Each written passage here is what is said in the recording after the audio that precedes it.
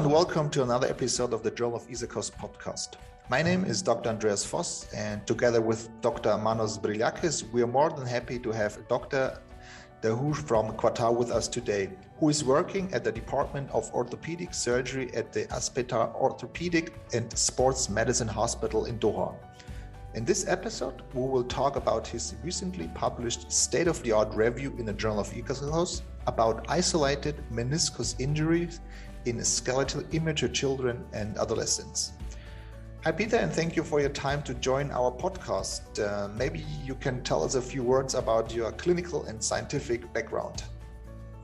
Hi, Andreas. Hi, Manos. Thanks for the kind introduction, and a pleasure to join you in this wonderful podcast.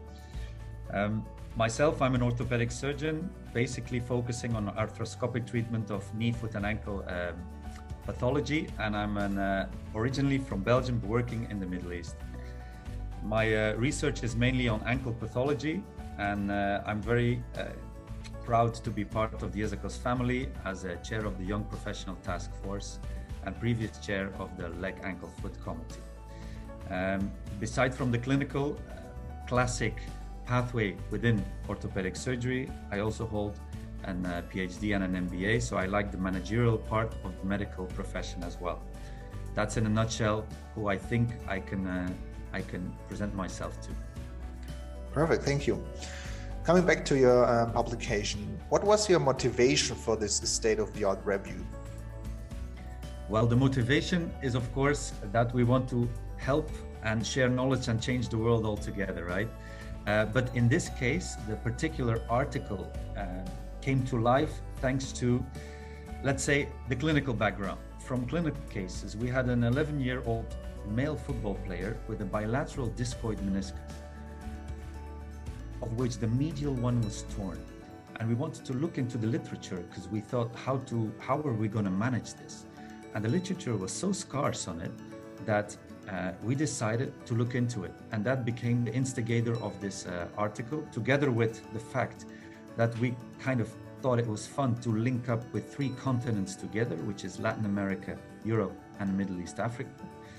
And especially because two of my co-authors, Dr. Gustavo Vinagre and Dr. Flavio Cruz, were part of our Young Professional Task Force Isakos committee as members. Perfect, that sounds interesting. And do you see any difference between treating meniscal injuries in skeletal immature children and adolescents and adults? Oh, very much. You can think about different things like alignment. In younger people, we think about epiphysiodesis to change alignment as a combined measure in order to reduce the load on the meniscal problems versus the osteotomies more likely in adults. We think about age. For example, we know that the younger population has an increased potential towards meniscal healing. Also, we know that there's more association with ACL injuries when we have meniscal pathology in young-aged population. We also know, for example, that doing an X-ray in a younger population makes a lot of sense because there's quite a combination with osteochondral defects, patellar subluxations, and physial fractures, like also the flattening of the femoral condyle in discoid menisci. So in the younger population, the MRI has a much lower sensitivity and specificity for detecting meniscal injuries compared to adults. And that is due to the increased vascularization in the area with an increased enhancement on MRI, so it can be more blurry. And of course, you also have the location where in a younger population, the meniscal tears present more in the red zone, as we call it, in the more vascularized zone, which makes them more prone for repair. So these are a few topics that we could identify within the article review in order to know that the child is not a young adult, but is a very different type of population to look into and to tackle. And coming back to the meniscus, discoid meniscus, what is the discoid meniscus role in the pathophysiology of meniscus tears?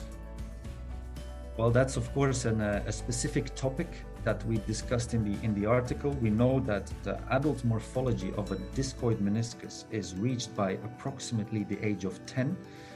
And we know that the prevalence is still unknown. They remain quite asymptomatic during childhood, and there is a range of 0.4 to 20% prevalence. So that's too broad to say that we really know what's going on. Now, when you look at the pathophysiology and the way we deal with these discoid meniscus, we first need to know what's going on. And for example, we know that the lateral discoid meniscus is more associated with ACL injuries. So you really have to see it from a combined perspective. And we know that these discoid menisci are more prone to tears. That is because the reduced vascularization and abnormal morphology. We know, for example, that the size makes a big change. They're thicker, they're less vascularized, they're more like a disc shape instead of a semilunar shape. They cover more tibioplateau area.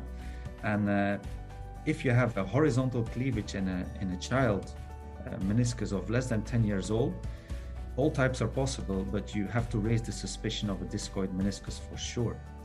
And if you look at the histology, we know that there's a decreased collagen fibers in these discoid meniscus with more irregularly oriented fiber orientation, call it, to tackle the hoop stresses. So that discoid meniscus has some specificities within the meniscal tear pathology horizon of the young adult. Thank you. And you also showed us the risk factors associated with meniscus injuries. What are your recommendations according to a review for a prevention or prevention program?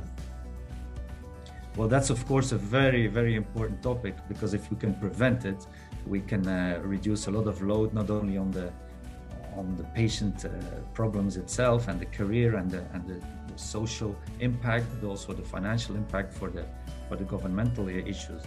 So what would be recommendations for prevention? Well, of course, we know that specific sports are more prone for meniscal injuries in our youngsters, such as soccer, basketball, ski, wrestling, and so on. So a change of sport is something that should be in the discussion with the patient and the parents.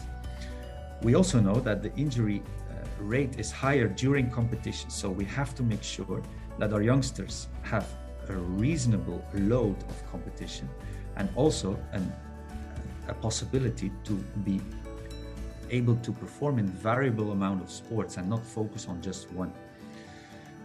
We also know that the coaching style could be a very important preventative measure, because we know that the meniscal tears in our youngsters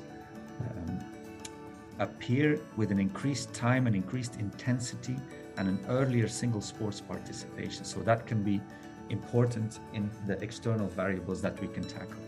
Also, the high BMI, the varus mechanical axis, the combined cartilage lesions and the combined meniscal extrusions present with the worst outcomes. So these are all things we can consider, but the most important probably is the fact that we know that an ACL combined injury is an alarm sign, because we might have to deal with these youngsters earlier, because a delayed ACL reconstruction can give all the major problems, as well as we know actually over the years.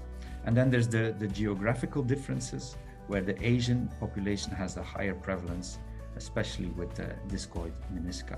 So many things to consider, of which some are intrinsic, but the extrinsic ones are the ones we want to tackle, of course, because we can change them easier. Perfect, thank you. And what is your take-home message, respectively? Did the review change your clinical practice in some way? Well, yes. When we had the chance to build that article based upon that clinical question we had, the idea was that it would have an impact for us physicians to do a better job in these rare but important cases. And we know that when we look at the clinical practice changes, thanks to the article, that we need to tackle the ACL in an early stage. The ACL can be the primary stabilizer for the knee. The meniscus is the secondary stabilizer. So the combination of menisci and ACL is a hot topic for the early or the young athlete or the young patient with a meniscal tear. And as I said, a child is not a young adult. the whole algorithm is different when you compare versus the adults. So you cannot bring the adult algorithm of treatment to the younger. And that is something that might be the take-home message for today.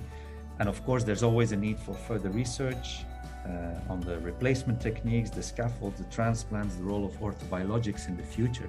But in a nutshell, the message from the article is the child is not a young adult. We have to treat it with the specifications that a child meniscal tear presents with. Thank you, Peter, and thank you for your time to present your article in our podcast series. And we are very happy to have you on board. And we're looking forward to your next publication and hopefully to have you back on our next podcast. Our pleasure, Andreas, and I would like to thank my co-authors, Gustavo Vinagre, Flavio Cruz, and Khalid Al-Khalefi for a real wonderful team up in this article. This was Associate Professor Dr. Andreas Voss from the University Hospital of Regensburg in Germany on behalf of the Journal of ISAKOS. We hope to have you back for our next episode.